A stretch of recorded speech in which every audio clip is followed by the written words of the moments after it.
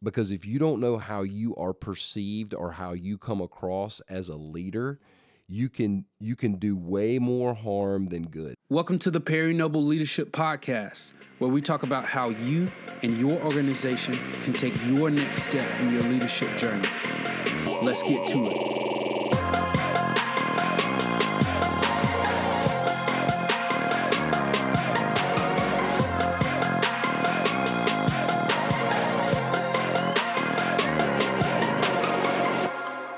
Welcome to the Perry Noble Leadership Podcast, where we today, the title of it is My Thoughts on the Enneagram. Cole, what's the first time you remember hearing about the Enneagram? Man, I remember it was like a big Christian college fad when I was in college, and I remember there were like 3 people on campus that were just so excited about it, and I just didn't get it. And then I took the test, and I was hooked. And you are, what number are you? I'm a 7, a proud 7. You are most 7s are very proud of the fact that they're 7s. Yep. And they want to throw a party all the time. In fact, my wife, before we just hit record, said, "Hey, when you're doing this episode, get on there and brag on 7s." So she's a 7 too. she's also a 7. Yep, Very rare. Y'all literally are the happiest people I know. I mean, the building could burn down, and you're like, oh my goodness, let's roast some marshmallows. Let's get some, it's just a nice fire. Look what God is doing. Let's all sit around and talk to each other. Yes, that's more Addie than you. But like, anyway, it's Yeah. 7s are happy. Let me kind of back up and set this up. One of the best things a leader can do is try to understand the people that he or she leads. Like, because I used to think you can lead everybody the same.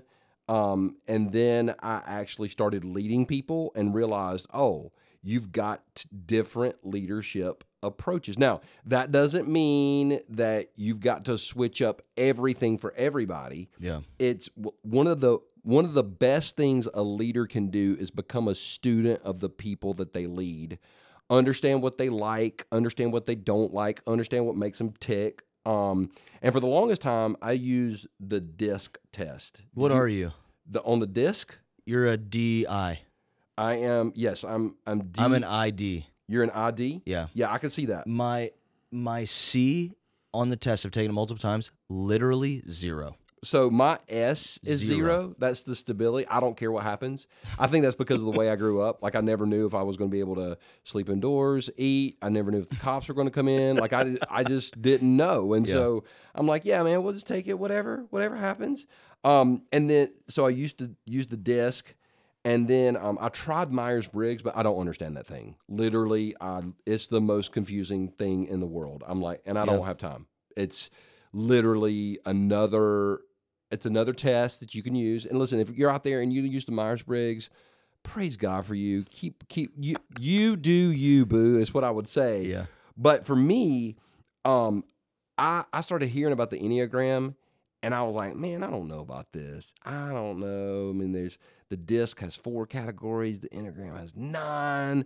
4 is less than 9. Less is more. I don't know. And then, Cole, you know what got me on the Enneagram? Talk to me. I'm not going to call any names, but I heard 2 or 3 pastors start to speak against it and how it was satanic and evil. And Dude, we're both like this. Anytime these guys say something like that, I'm like, oh, I've got to go see what this is. I'm now. the exact same way. I've got to see what this is. And you know what I discovered? And you loved it. Okay, number 1, there's a reason they have no friends. But number 2, I loved it. Yeah. I so got it. I thought it was stupid at first, but now I was like, okay, I'm going to take the test. What's the worst that could happen? And I'm definitely an 8. Definitely an 8, which is called an active controller. I like that. You're a good 8. I am a good 8, and you're a 7. We've got just We about cover quite the range on our staff. We really do. Yeah. We really do. We really do. I really do think, to your point as well, I think one of the best parts of the Enneagram is exactly what you're saying, is learning how to understand the people that you surround yourself with, whether it's in the workplace, whether it's your wife, husband, friends. I think that's one of the best parts of the Enneagram. Absolutely. So Absolutely. we've got a few things we want to talk about when it comes to this stuff. Mm-hmm. You ready to jump into it? Let's do it. Number 1 we have here, if if you had to choose between personality tests for a new staff, do you still prefer the DISC or the Enneagram, and why? Well, the answer is both. I think you should take both because I think both show like really great insight. But if I had to choose between one or the other, I would choose the Enneagram because it's way more detailed. I don't know how to say the guy's name. Is it Ian Morgan Cron? Yes. He wrote the book The Road Back to You, which Yeah. is an incredible description. And so if I'm getting ready to have a meeting with a particular number, sometimes I'll go back and review highlights on that number just to be like, okay, and this is what it looks like to be healthy and what it looks like to be unhealthy. You can now there are 478 different Enneagram Instagram things you can follow, but at the end of the day, those things are so fascinating. So if I had to choose, I would definitely choose the Enneagram over the DISC because I think it provides way more insight into the people that you're leading. I think and I could be wrong. I haven't studied the DISC much in the last, I don't know how many years, but the DISC to me provides more of a like how you work. This is how you work, how you act. I think the Enneagram for me, it provides more of a this is who a person is. Like this is who I've never you thought are. about it that way. That's really good. Because a lot of it underlines 100%. like you act this way because your deepest fear is Right. XYZ. So I don't know. That's why I like it. But number 2, what is one of the biggest takeaways from learning about the Enneagram for you? So I think the first is the importance of each person and the number associated with them. Because when I first got into leadership, I thought, well, everybody thinks the way I think. Everybody's going to want what I want. Everybody's going to like what I like. And after you've led something for about 2 minutes, those thoughts get like blown up pretty fast. And so when you understand your people and what they're like, you can understand. Like, so for example, before the Enneagram came out, if I got into a meeting and there was a 6 in the room, stop looking at Greg. If there was a 6 in the room and I didn't understand, I would literally want to light myself on fire. Because for those of you that don't know, a 6, they're the detailed person. They're going to ask 1,000 questions. Like your church will be able to survive a zombie attack. So the 6, if you're driven like me, an 8, you feel like that 6 slows down the meeting. Yep, me too. They're just asking stupid questions. But you know what? They're also going to protect you from a lawsuit. They're also going to protect you from not being insured.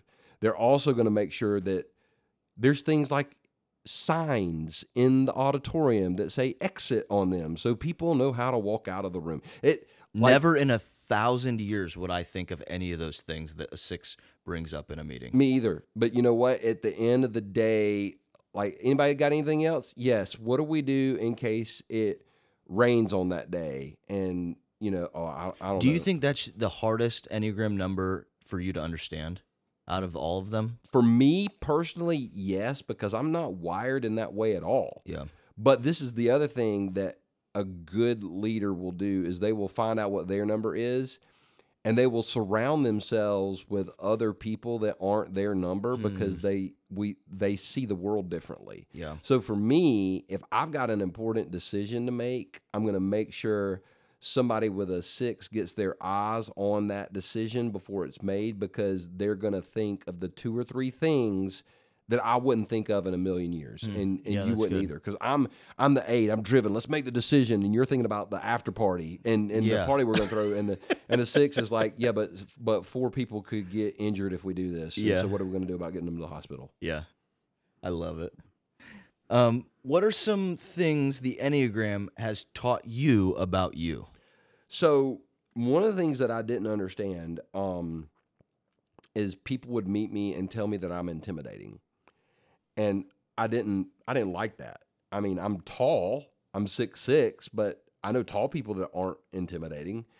And it confused me for the longest time because I was like, well, am I a jerk? Am I mean? But when I preach or when I lead and people see me, or even like in a social setting, I guess I come across as confident, even when I'm not, a good 8 will know how to fake it. Mhm. So what it's taught me about me is if I've got to make sure that I'm not being intimidating. And this is, I heard Clay Louder say this when he spoke at our church. One of the things I've tried to start doing since he spoke is when I'm actually preaching or in a conversation, I smile at people. That's helped me out so much because, you're sitting there smiling at somebody and you're not as intimidating, or you don't seem to be as controlling. And then the other thing it's taught me about me is if I'm not careful, I can come across as like if I get unhealthy, I will use intimidation and control to try to move the situation along instead of leading through it. And so I've got to be very conscious and aware of that as I'm leading through situations.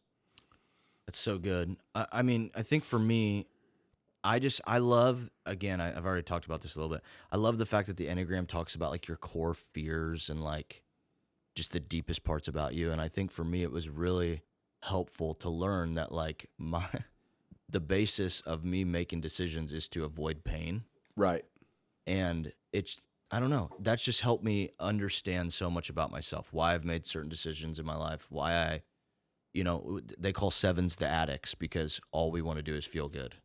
And that's why we're the most addicted number because we're just trying to always escape pain. It's just interesting to me. Do you know what your biggest fear is? Burning alive, but surrounded by clowns. That's the scariest thing I could come up with. Yeah. I mean, Cole, honestly, I've faced my biggest fear. It's failing publicly. And it sucked.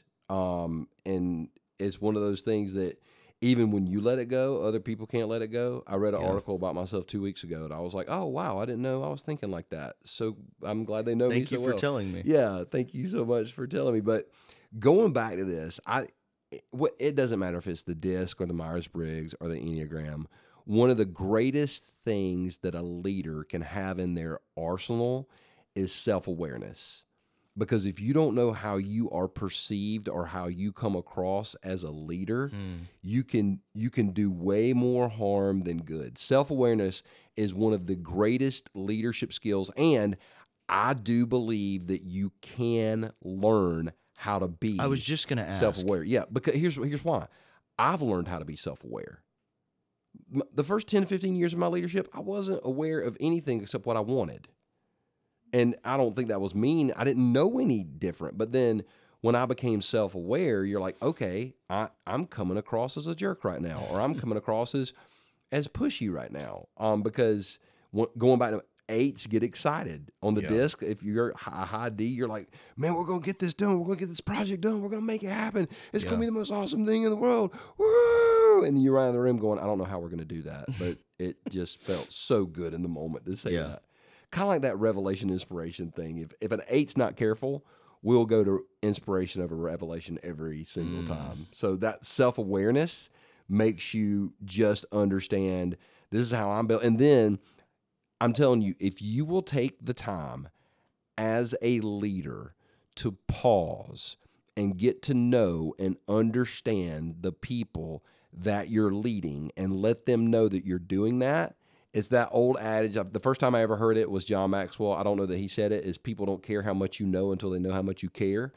And when you get a group of committed people around you that know that you care about them, that's that group of people will literally walk alongside you either through hell or changing the world. It's good, man. Thanks, dude. I appreciate it. So you got any final thoughts? Pick a test. Take your team through it. Just take a test. Yeah, pick a test. Take your team through it, and then literally, I promise you, it's conversation for days, and it's wisdom that you would never have if you didn't dive into it this way. Amazing. Thanks. Thank you for listening to the Perry Noble Leadership Podcast. We hope you had a blast spending time with us. For more thoughts on leadership, visit Perry's blog at perrynoble.com.